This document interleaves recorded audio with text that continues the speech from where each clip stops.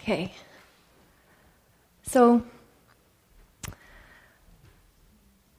for the last few weeks now, I've been teaching a really small group in Alameda,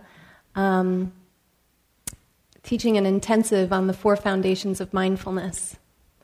And it's really gotten me excited again about these foundations of practice.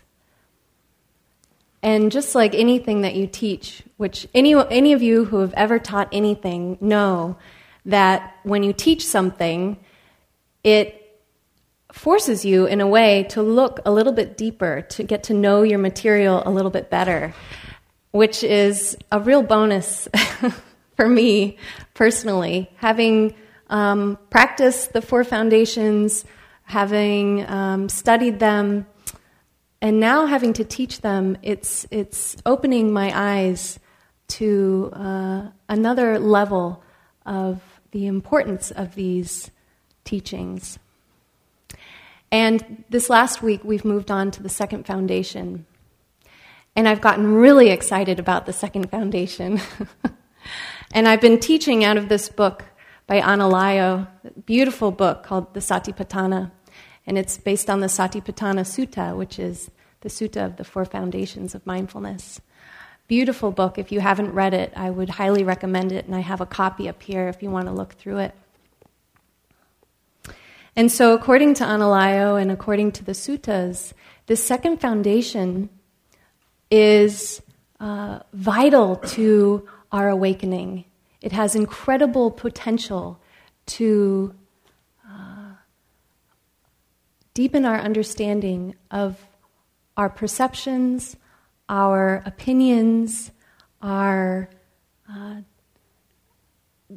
the building of our self, our ego, the wheel of samsara, the dukkha that we are producing often. We can understand all of these pieces of our experience through this 2nd foundation by closely paying attention to the 2nd foundation. So this is exciting. This is good news. And so as I've been teaching it and asking my students to look at this 2nd foundation closer, I too have been taking time and looking at the 2nd foundation closer. And so this is what I want to share with you this evening, is an exploration into the 2nd foundation of mindfulness, which is Vedanā. So Vedanā, when translated into English, is often translated as feeling tone. This is kind of a tricky translation because here in the West, feeling is usually associated with a body sensation or an emotion. And Vedanā is actually neither. Tone, feeling tone, the tone part I really like. It's the tone of the experience, the underlying tone of what's being perceived, what's going on. That, to me, is a better explanation of what Vedanā is. But you'll see it in texts often as just feeling or feeling tone. Some other definitions or other translations that I found, flavor or the texture of the experience. So what they're talking about, tone, texture, flavor, they're talking about pleasant, unpleasant, or neutral. Pleasant, unpleasant, or neutral. And it's this part of our experience that is there all the time, but often goes very much unnoticed. And why is that?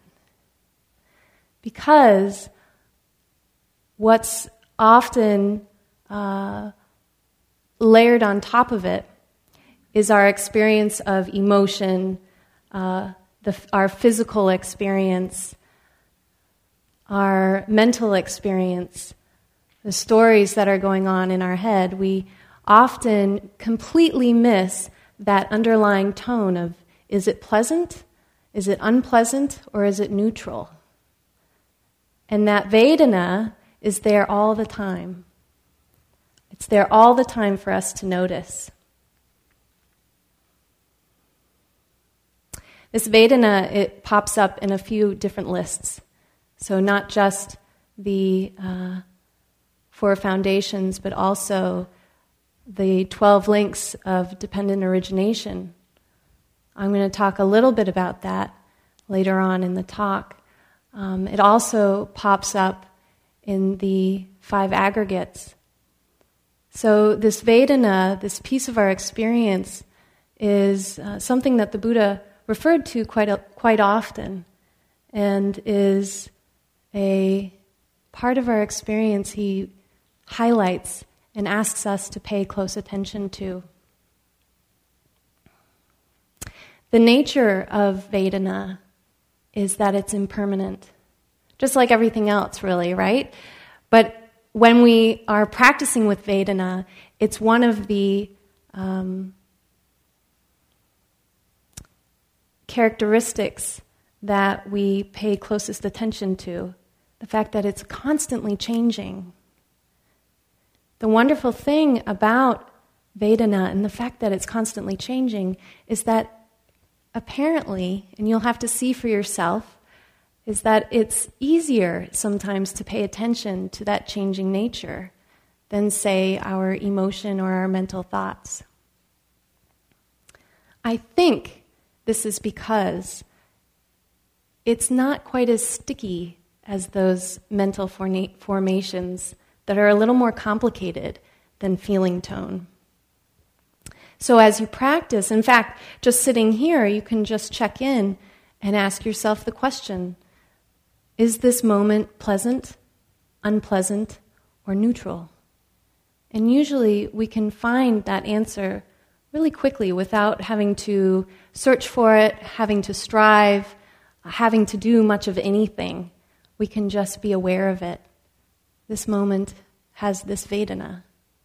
And then watching as the moments go by, if that Vedana stays the same or if it changes. I think of Vedana on this scale.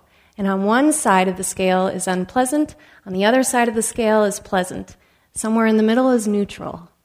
And our experience of Vedana is constantly shifting somewhere on this scale. Sometimes it might be pleasant, but it's a little bit closer to neutral. Sometimes it feels neutral, but if we really look at it, it's leaning slightly over to unpleasant.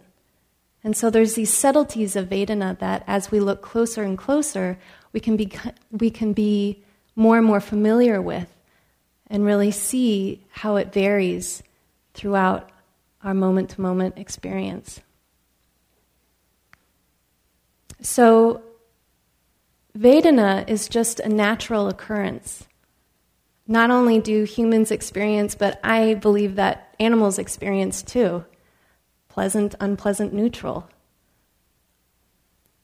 So the Buddha was saying that there's nothing wrong with these Vedanas.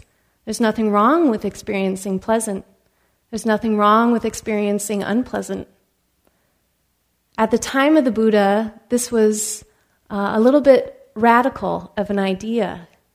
See, he was growing up at a time when the spiritual leaders of the time were often finding or seeking enlightenment and awakening by experiencing a lot of unpleasant. So he was engaged in a lot of these practices.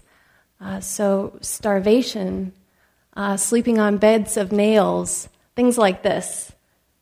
Thinking, and the idea was that this would clear one's karma and so bring them closer to enlightenment. So the Buddha found at some point that this wasn't actually working for him. And that was a pivotal point in his awakening process to acknowledge that that wasn't the way for him. That didn't mean that he went seeking out pleasure, but became more open to the natural experience of life, which is sometimes unpleasant and it's sometimes pleasant, and that neither one has to be a problem. Where it becomes part of the link that creates our suffering is when we cling to pleasant, unpleasant, neutral.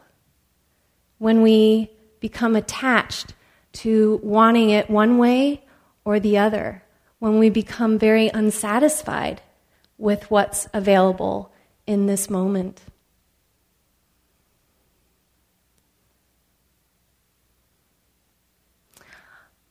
Oftentimes, and we're really, I believe, just created this way as part of the animal kingdom. When something is unpleasant, we do our best to get rid of it, right?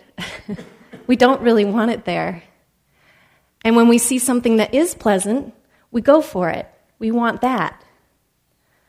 We're pleasant-driven creatures. And this is something that is bred in us for survival.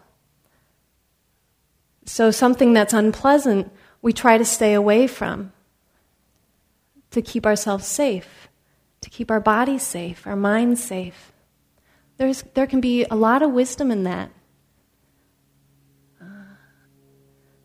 But other times, it's just something that's a little bit annoying or nagging or something that isn't actually life-threatening, but we react in a way as if it was. Same thing with pleasure. We see pleasure as pleasant and want more of it. Ooh, this feels really good. I want to keep myself surrounded by the things that make me feel good. I want to be surrounded by the things that are pleasant. And suddenly, pleasant equals happiness.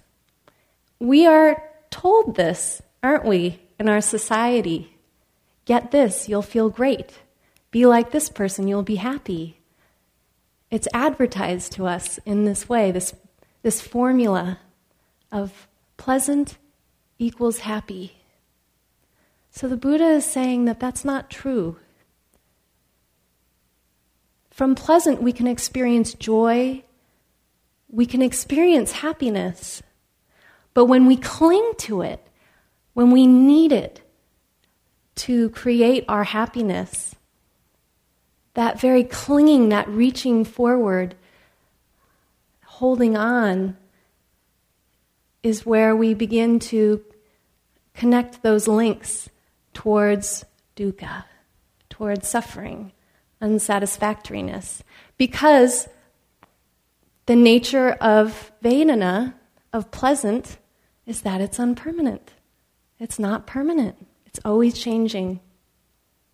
So we can spend our entire lives, right, searching for the pleasant, leaning towards the pleasant, thinking that will equal happiness. And it's not satisfying, is it? Same with unpleasant. We'll go back to unpleasant. So pushing that away. How often, though, have we gone through something in our experience that was so unpleasant? And from that place of unpleasantness, when we actually stick with it and don't push it away, we open to it, we hold it with wisdom and compassion, that unpleasant is where the seeds are for wisdom and growth. And we learn so much from those moments of unpleasant. So there's a lot of wisdom in unpleasant. Those places that we're trying so hard to push away, get away, but actually equanimity, compassion, these are qualities that are available on that side of the spectrum if we can be present to it. So this is the practice of Vedanā. Neutral. So how does neutral work? Somebody the other evening I was teaching about Vedanā, and she asked me what the difference between neutral was and equanimity, and that they seemed to be the same thing. And her story was that she's often experiencing things as neutral, that most of the time she's just neutral about it. And that might be true. I think a lot of our experiences are actually neutral. Most of them seem to be towards the middle. Otherwise, I think we would be just shoved around from left to right, from unpleasant to pleasant, unpleasant to pleasant. But actually, most of our experiences, in my experience anyway, is somewhere in the middle. Either right on neutral or just leaning to one side or the other. Not so activating. So is neutral the same as equanimity? What I have found by really looking at that is that equanimity can be found in neutral. We can be equanimous with the Vedanā being neutral, but that it doesn't depend on the Vedanā being neutral. And that we can have equanimity, and this is where the practice of Vedanā leads. We can have equanimity whether it's pleasant, unpleasant, or neutral. So then what's neutral?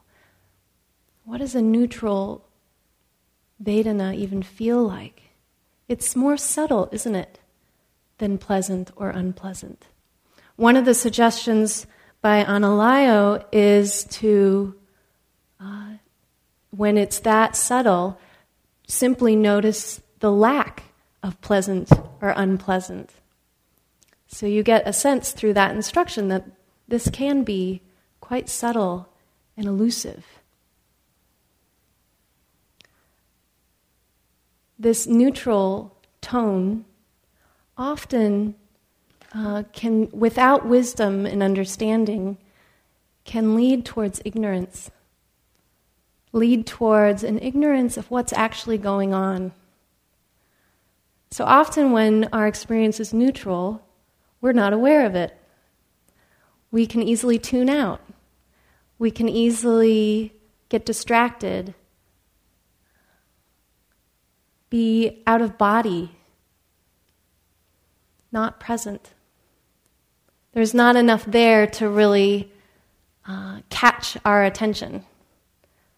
Boredom can settle in pretty easily when a moment is neutral. I think, though, in those moments, it's not quite neutral. It ends up leaning a little bit towards unpleasant, but it's still close to the middle there. And so when this happens, when neutral is ignored, there's all these opportunities that are ignored, all these opportunities to be present with what's here. And so neutral Vedanā can be a wonderful place to start bringing your attention to.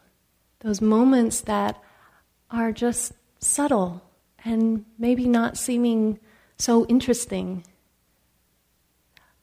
In those moments, though, when attention is brought to whatever is in the experience, so say you're just walking down the street and it's feeling pretty neutral, nothing's really happening, nothing's really going on. By simply bringing your attention to that, you might notice that that neutral feeling suddenly becomes quite interesting. Oh, I can feel my feet on the ground. I can hear the song of birds all around me. I can smell the fragrance from the flowers that are in the garden as I walk by. And suddenly that neutral experience starts to lean more and more towards pleasant. So neutral is an interesting zone that I have been exploring a bit lately, and highly recommend to use Vedanā in those times that don't seem to get a whole lot of attention. Start to notice the flavor of neutral. What is that like? What do you do with neutral? What is your habit when you are in that neutral zone? Is it to be present? Or are you more tuned out? Are you looking for other interesting things to happen or to hold your attention? So a wonderful place to practice.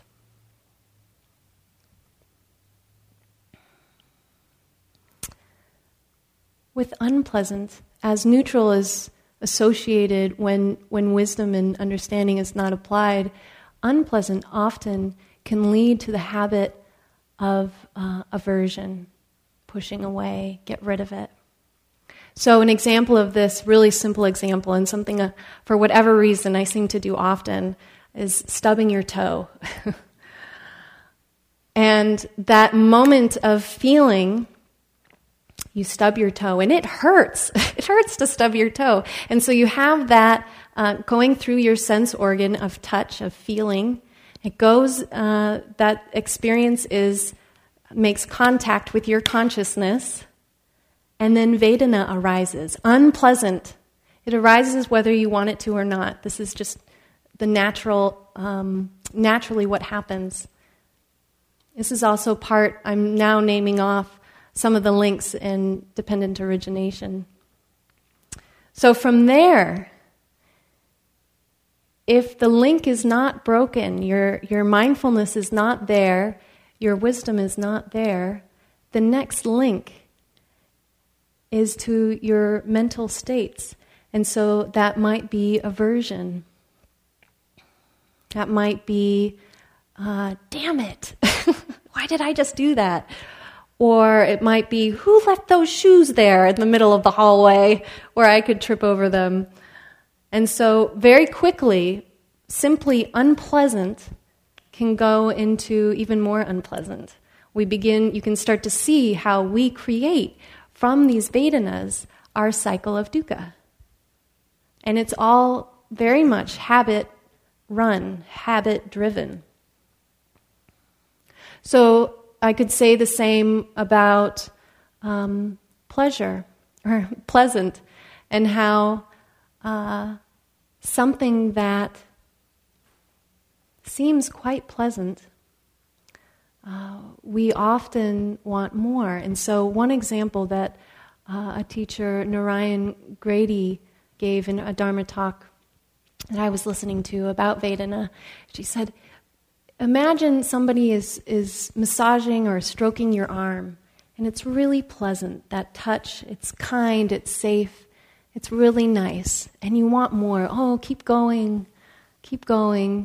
And then over time, that wanting more and more, and the person keeps going and keep going, if they keep rubbing your arm, there's going to be a point where it's not so pleasant. You know, it starts to maybe even agitate the skin, and you're kind of weirded out. And suddenly that pleasant turns to incredibly unpleasant. If they kept going, it would actually hurt after a while, that level of friction over a long period of time. And so that thing that we call, oh, so pleasant, oh, keep going, I want more, is a great example of how pleasant and grasping to pleasant can turn into greed, and that greed often is unpleasant. It actually has a flavor of unpleasant, but we are not so aware of that. James has this great example that I'm sure, if not all of you, most of you have witnessed and been able to try, where he has everybody reach forward. How many of you know this? Reaching for the things you want most in the world. Do you guys know this one? Oh, we're going to do it then. Okay, so imagine in front of you the thing you want more than anything in the world. And it's right there in front of you. And I'd like you to physically reach out, keep your bottom on the chair or the cushion, reach out. Now keep reaching. It's right there in front of you. It's right there. Keep reaching. Really, really reach for it. I mean, really reach for it. Feel your whole body engaged, reaching. It's at your fingertips. It's almost there. And now slowly sit back in your chair as if no longer needing to get. You're now relaxing into what's here right now. And you can feel it. It's a great exercise because you actually can feel the difference between needing and grasping and greed and just being available for the moment, being available with what's here. And so you can see that greed, that grasping, as much as we may think it's pleasant, what we're going for is pleasant, the moment we tighten around it, it's no longer pleasant.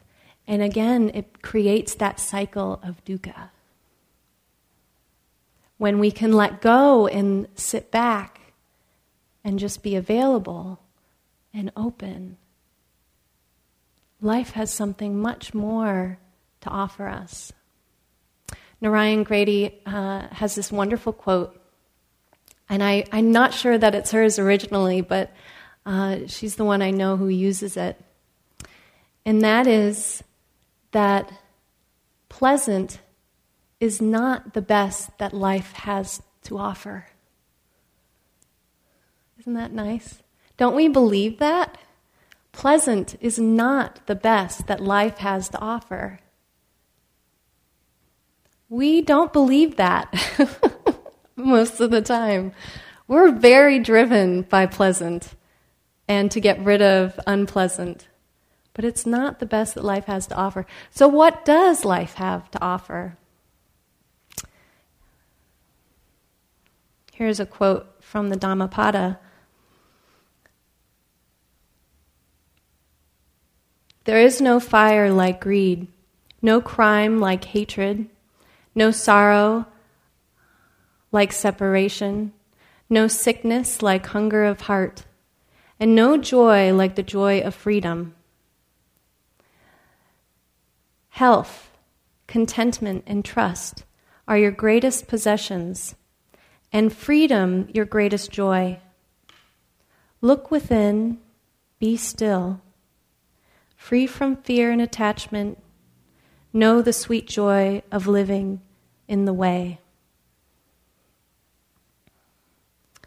So health, contentment, and trust are your greatest possessions, and freedom your greatest joy. These are the things that the Buddha is pointing to.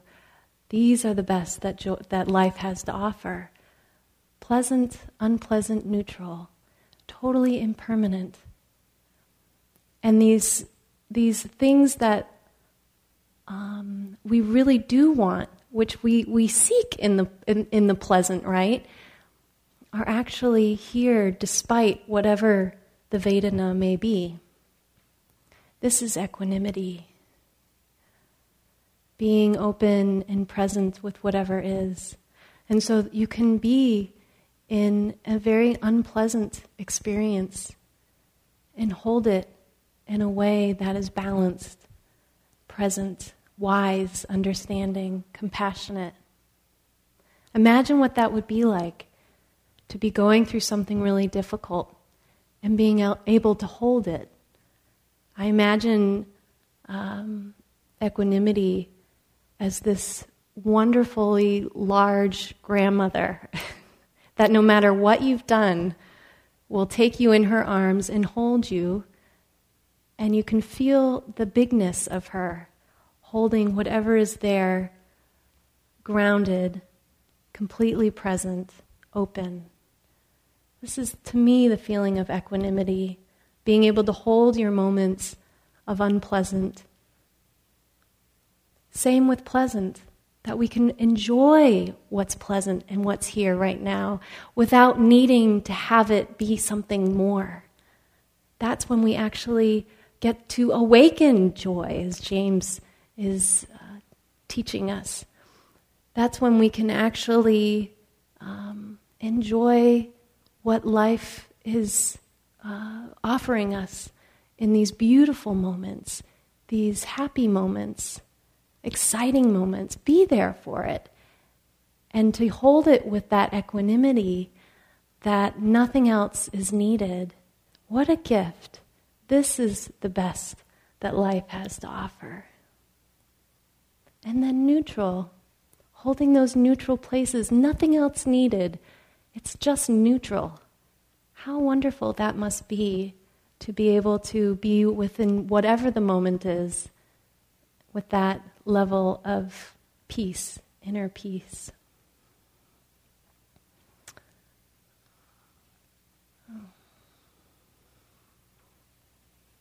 Here's another quote.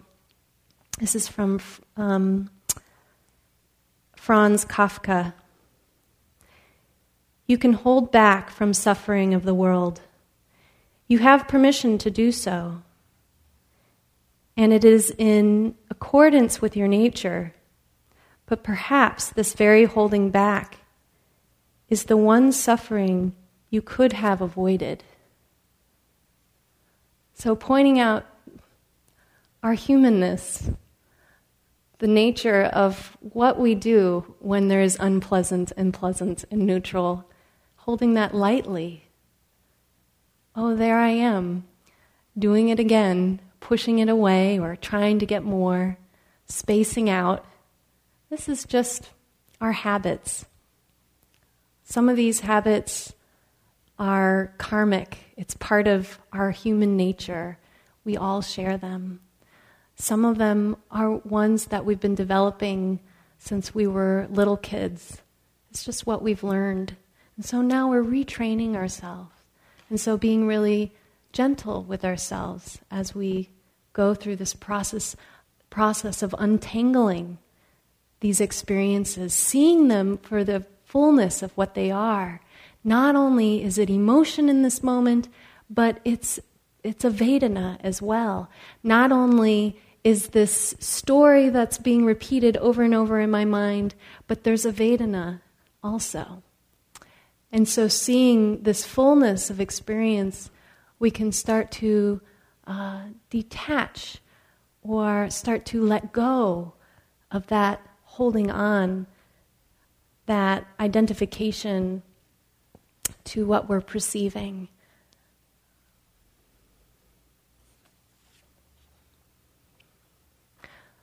Part of how Vedanā works, and I mentioned this a little bit a moment ago, is that there's the experience, there's something, some sort of form, something has come up been born into life. For instance, maybe a car going by with its radio blaring. You would hear that, it would go through your sense organ of the ear, and Vedanā is created. Now, for some of us, that Vedanā will be unpleasant. I do not appreciate the fact that they think they can drive around with their, radio blasting, and don't they know that we're in here and I can't concentrate, and they ruined my meditation. Unpleasant. For some of us, we're going to hear it and it'll be pleasant. Oh, I love that song. Oh, that brought me back. I needed a little bit of something to bring me back to this moment. And for others, we don't even notice it. Someone later says, did you hear? It was the unpleasant one. Did you hear that noise? No, I didn't even know it was there. I have no idea what you're talking about. So, Vedanā is relative. It depends on who is experiencing what. It depends on our conditioning. So what's unpleasant to me might be completely pleasant to you. This also speaks to the ethereal nature of Vedanā, that it belongs to nobody, that it is a part of experience that arises and passes, and it has no owner. This is something that I find incredibly fascinating. When I am in communication or interaction with another person, realizing that we might be experiencing the same moment, but that our Vedanās may be completely different. This is important information to keep in mind, right? Especially when interacting with others. that we're living in two different perspectives. Sometimes we align, but often how we are seeing and sensing the world is different. And it's not personal. So Vedanā helps us see this.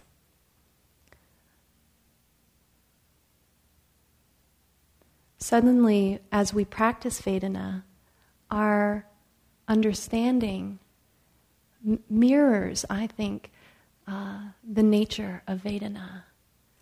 Impersonal, impermanent.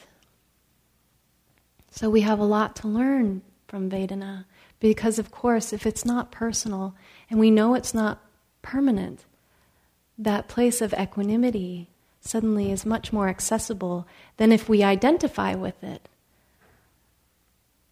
If we create this sense of self out of it, personalize it, which of course is naturally what we tend to do.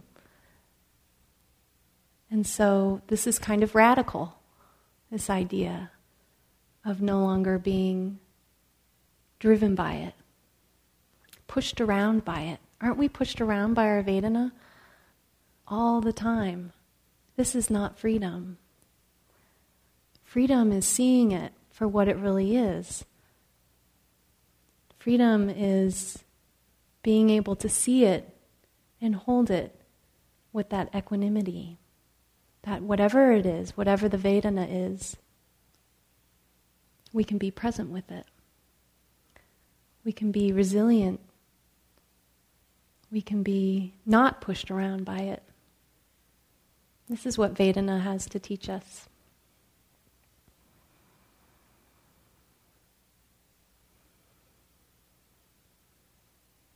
There's this beautiful quote by Rumi. I didn't know if I'd be able to slip it in here, but I think I'll bring it in here. It speaks to this place of letting go and non-attachment, non-identify. Out beyond ideas of wrongdoing and right doing, there is a field. I will meet you there. When the soul lies down in the grass, the world is too full to talk about. Ideas, language, even the phrase each other doesn't make sense anymore.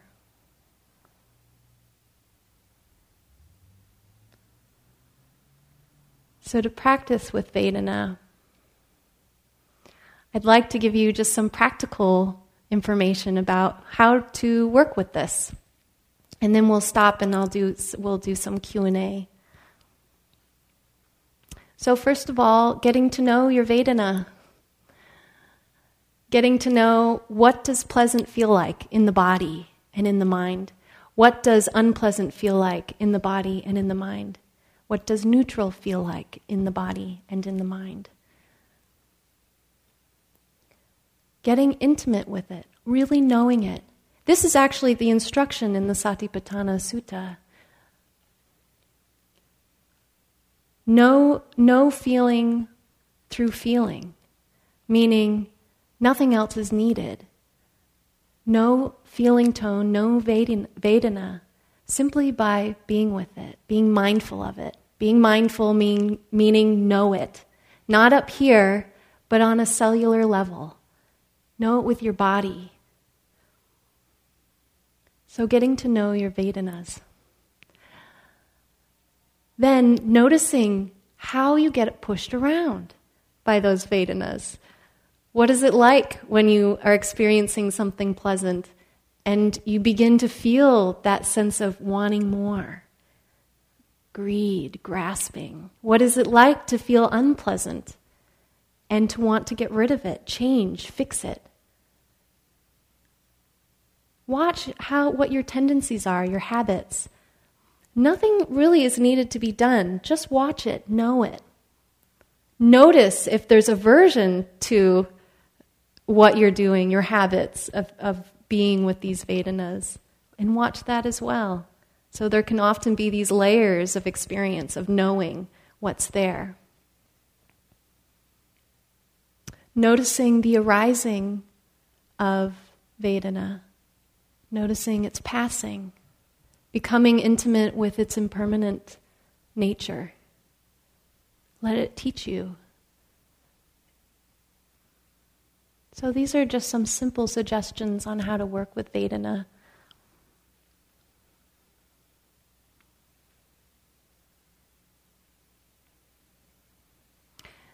There's a really sweet quote by the Buddha, and I'm afraid I don't have a reference for where it's coming from, which sutta, but he says, sit on the banks of the river of feeling, meaning Vedana, and let them go by. Sit back and just watch your Vedana, as if leaves floating through a river, and you're sitting on the bank, simply watching it, not personal. Just experience floating by.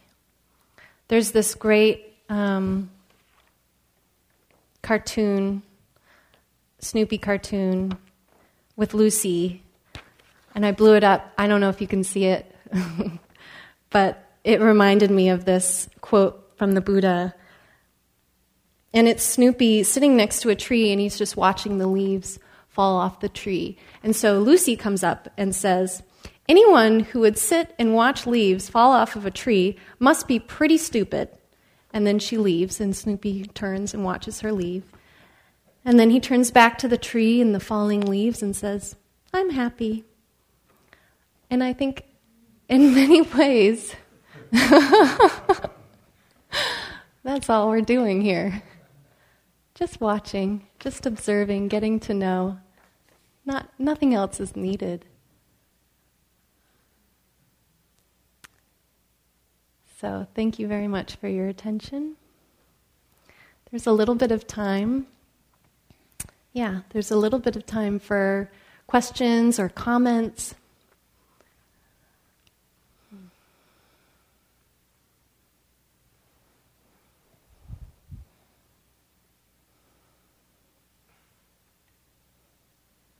wondering how you teach the kids this complicated stuff. What language do you speak to the kids? That's a great... background and understanding of the terms and the mind of the group. Do you want this? I'll repeat your question, but they would like us to use the mic.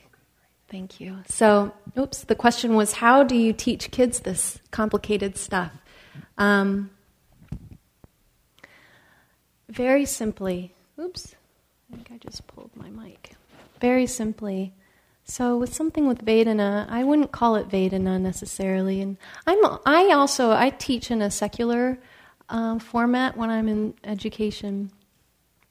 So I don't necessarily talk about Vedana, but you can very easily begin to point out experience to kids, and is really young kids too. You can start really young, pointing out the nature of their emotions and their thoughts, pointing out that they're separate, pointing out that something comes into their experience. They're stimulated by something. They're on the playground and someone yells something that's really mean, and that they will immediately have a reaction. And with that reaction, with the stimulus comes an emotion. And with that emotion comes a reaction, and that they seem like the same thing. So this is similar to Vedana, and that they're actually they're different. That one is just the feeling that's there, that's caused by what happened, and the other is what we really want to do about it, whether we're conscious of it or not. So we might want to yell back, we might want to go push them, we might want to go run and tell a teacher, but they seem like the same thing, our reaction and our emotion. And that if you can bring in mindfulness, a moment of knowing your experience or a breath, that suddenly that reaction can be transformed into a more thoughtful approach, or just a different option, a choice of what to do next. And so these are ways that you can talk to kids about Vedana and breaking down their experience a little bit from what seems like everything happening all at once. Oftentimes kids will be asked, "Why did you do that?" And they'll say, "Well, I don't know." And they mean it. Well, they said this thing, and then I don't know, I just started hitting them. And that's true, that's their experience. And so breaking it down into pieces of, well, then what happened? And then what happened? And are they the same? Was your reaction the same as the same as your emotion? Can you have that emotion and have a different reaction? So these are just different ways to simplify. Teaching kids, though, is a wonderful way to learn Dharma, because as you simplify, you realize this is simple. Not simple to do. I don't mean to say it like that, but the teachings themselves, they're simple. In their essence, they're very simple and so powerful because of that, I think. We overcomplicate things as adults so easily, but teaching to kids, we begin to retrain our understanding of all of this stuff. It's nice. Thank you for the question. Anything else? Yeah, so there's a mic here if you wouldn't mind. As you were... I think is it on? Yeah, as you were talking, Mm-hmm. At the beginning, I started thinking about the role of intention in how we experience Vedanā, first of all, mindfulness, having to have mindfulness in order to separate out just the feeling tone without the reaction is one thing, but it seems to me like if you can have the intention at the beginning of the day to try to stay mindful, you might be able to not get lost so much in feelings of unpleasantness, or not be rushing from feelings of neutrality and not be trying to bask too long in the pleasantness, I don't know. Can you comment on intention and how it relates? Sure, absolutely. Intention can be a very powerful thing. It is, in a way, a collecting of our mindfulness in a moment, saying, this is what I intend. And so intention in itself holds a quality of mindfulness. Vedanā can be very informative as far as where our intention is coming from. So, is our intention coming from a place being born from a moment or an experience of unpleasant, neutral, or pleasant? This can be helpful to kind of shed some of the layers of delusion that we might have around our intentions. So, for instance, if our intention is to practice and to be mindful, noticing what the tone is in that intention. Is it because we're really sick of being unmindful?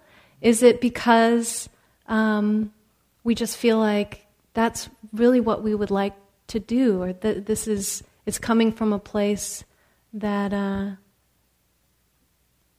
is a little bit more wholesome and wise?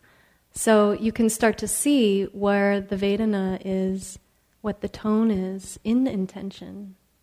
As far as keeping your intention throughout the day, that takes practice. So the intention is a wonderful thing of collecting our mindfulness, moving forward maybe with our day or with our practice, our sit, with an idea of what we'd like to cultivate. And then stuff happens. We get distracted, we completely forget, and or sometimes we're actually able to stay with whatever we intend to do.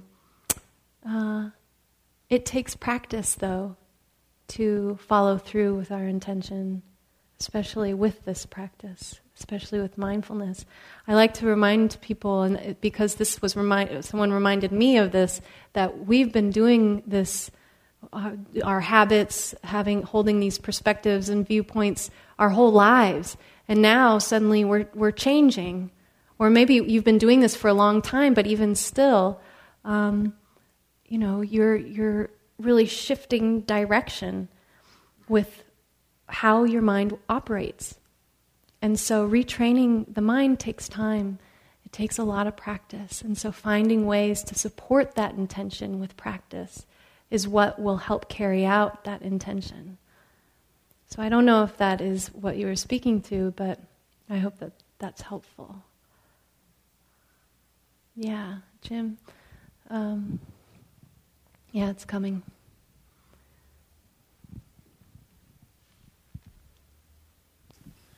I'm interested. Vedanā is a very interesting thing that I experience in my practice, really not just when I'm sitting and I say, okay, today is going to be a 45 minutes of Vedanā, of just awareness of pleasant and pleasant neutral.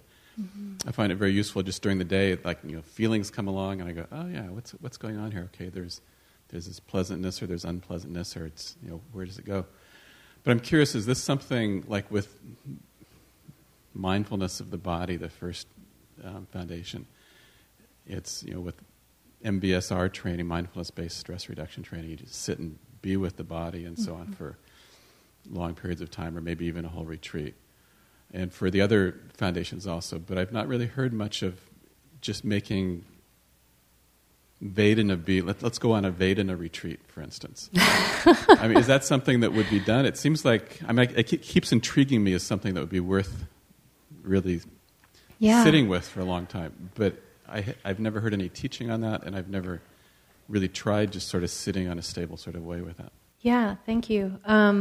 Yes, it is a practice in itself, and it's something that's outlined in the Satipatthana Sutta. And so in the book, Satipatthana, Direct Path to Realization, there's a whole chapter on just Vedanā and how to use it as a practice in it of itself. I don't know of any Vedanā retreats, but it would be super interesting if they did something like that, and you could actually do that. Would that be a pleasant retreat or an unpleasant retreat? I think it would be all of the above. But it is something that can be a primary practice, and something that also, I didn't mention this so much, but maybe alluded to the fact that it's something easily taken off the cushion. So it's something that we can check in about no matter what our activity is. So the Vedanā while driving your car, or the Vedanā while you're sitting in front of your computer, Vedanā in conversation with someone. So it can be a practice in it of itself. There's, with this book, I think with the four foundations, it's taught in a linear fashion, but they all support each other, and you kind of keep coming back to all four as you are developing one at a time. And so even while developing Vedanā, you'll notice that your understanding then of the mind and mental states, or the dharmas, which is the fourth foundation, or the body, which is the first foundation, that your understanding of all these foundations deepen. So it's not just Vedanā, of course, but you can have Vedanā as a primary practice. One thing that has struck me in the Anapanasati Sutta, where there's 16 stages and divided into fours, and classically the second one is said to be parallel with the second foundation of Vedanā, but it doesn't say sitting being aware of dukkha. It says sitting being aware of piti, or of rapture, and then sitting being aware of pleasantness. But it doesn't say neutralness or unpleasantness. It just, so the dukkha is kind of left out of the Anapanasati Sutta. So it seems like it's really emphasizing the sitting and being aware and practicing with the sukha, but not the This is dukkha. a wonderful point, because actually this is part of the reason that the Buddha does not say, turn away from pleasant experience, because actually the experience of a gathered mind, a concentrated mind, is pleasant. And it's actually a component to concentration that is absolutely necessary. And so this is what's being pointed to, is that this collective mindful mind, part of that, what the sensation will be, is pleasant. So I think that, I'm not sure if, in that sutta, I'd have to go back and read it, but that's my guess. So if you did a Vedanā retreat, after a while you get collected and gathered, and it'd be a Sukha retreat. Maybe. I don't know. I think retreat experiences, everyone has the one that they're meant to have, and sometimes it's pleasant, sometimes not so much. Yeah. There's just another couple minutes. Yeah, in the front. And then we'll wrap it up. I'm just curious if you can say a little bit more about the role of curiosity. Because I know for me, curiosity has a pleasant Vedanā. I don't know. Can you say a little bit more about the role of curiosity as we're working with the Vedanas? Sure. I think it especially comes into play with neutral. I think curiosity is a wonderful, skillful means, and something that you can bring into a meditation that's feeling dull, or your mind is kind of scattered or sleepy. Actually zooming into the experience of breath, body, even emotional states, really zooming in and getting to know them at a closer level. So for example, the breath, zooming in and not just feeling the breath in and out, but then feeling the temperature of breath, the feeling of the hairs being tickled as the breath goes in and out, and really noticing where the breath ends, and then there's the pause, and then where the breath comes back in, and then there's a pause. And so you can really zoom in and get curious about the breath. It might also, as far as Vedanā is concerned, when you're in that neutral territory and a bit oblivious to what's going on, if you can notice, I'm really kind of not present here, and then check in, what's the Vedanā? It's just kind of neutral. Okay, so maybe what would be skillful is checking out what is actually in my experience right now, and really being present for whatever that neutral moment is. So curiosity can help in that way too. I think we're out of time. So what I'd like to do is just dedicate the merit. And then as I'm afterwards, I know maybe there was another hand over here. You can come and ask me, and we could have a little conversation about it. But right now, what I'd like to do is dedicate the merit, which is really just acknowledging the fact that we're all here. Acknowledging that we're here doing something very wholesome. Coming here to practice, to listen to Dharma, to be here with Sangha. This is wholesome action. We're here because of varying intentions, but many of them rooted in wanting to understand, wanting more inner peace, wanting to wake up. This is wholesome. We also take this time to acknowledge that this wholesomeness that we're developing through this practice here all together is not just for us, that this is for all beings. So as you go back out, go back into your home life, as you go into work tomorrow, as you interact with your friends, with the barista at the coffee shop or people in the grocery store, this practice that we're developing is for them too, and has a ripple effect and affects those around us. Now imagining that ripple effect affecting all beings and wishing all beings to be touched by this wholesomeness. May all beings be happy. May all beings be at ease. And may all beings be in touch with their inner wisdom and compassion.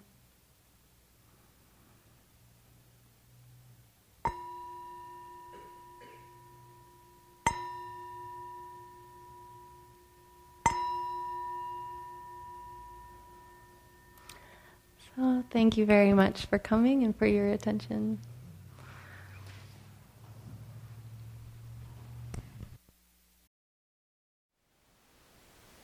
Thank you for listening. To learn how you can support the teachers and Dharma Seed, please visit dharmaseed.org/donate.